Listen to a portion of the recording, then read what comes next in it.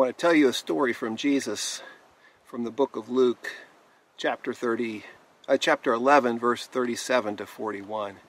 A Pharisee invited Jesus to come and eat with him. Jesus went into the house and he sat down at the table.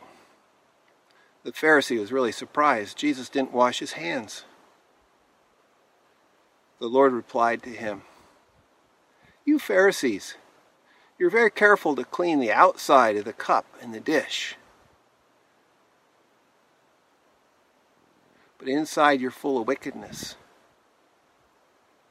You foolish people.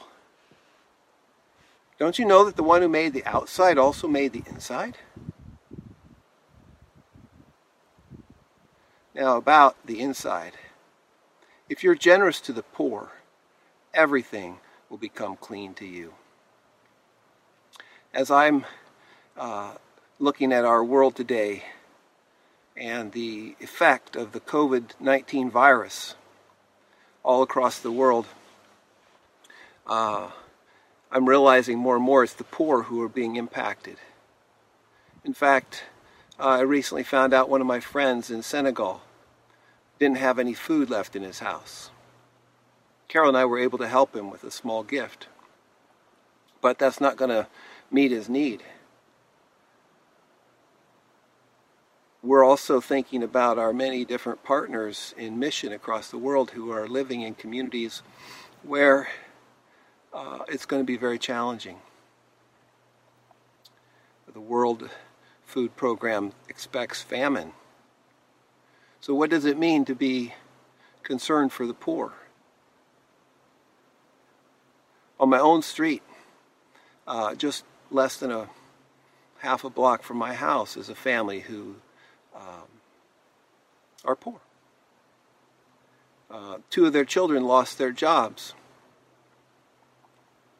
and now they don't have money to pay rent. They depended on the income of those two children. They get other income by selling scrap metal, but COVID virus means that the recycling place is closed, so they don't get any income from that either. We helped, the last 2 weeks, help them find a box of free food. They know where to find other free food. But again, the poor are all among us, whether we look all the way across the world or we look right next door. And as I've been reading the Gospel of Luke, I'm just noticing over and over that Jesus is very concerned for poor people. Jesus touches people who are poor. Jesus has conversations with them. Jesus heals them. And so my big question is, Lord, what am I to do right now? What about the poor people I know? Where do I turn to find adequate resources to help them? And so I'm taking this verse very, very practically. Jesus says, if I want to care about what's inside, what really matters inside, I should be generous to the poor. And if I do that, He's going to make everything else clean. To me, it's an exciting and challenging verse. Exciting because what would it mean if Jesus made everything clean? Made everything for me clean and pure and whole and good. Wouldn't that be amazing? And what does the Lord require? That I would be generous to the poor.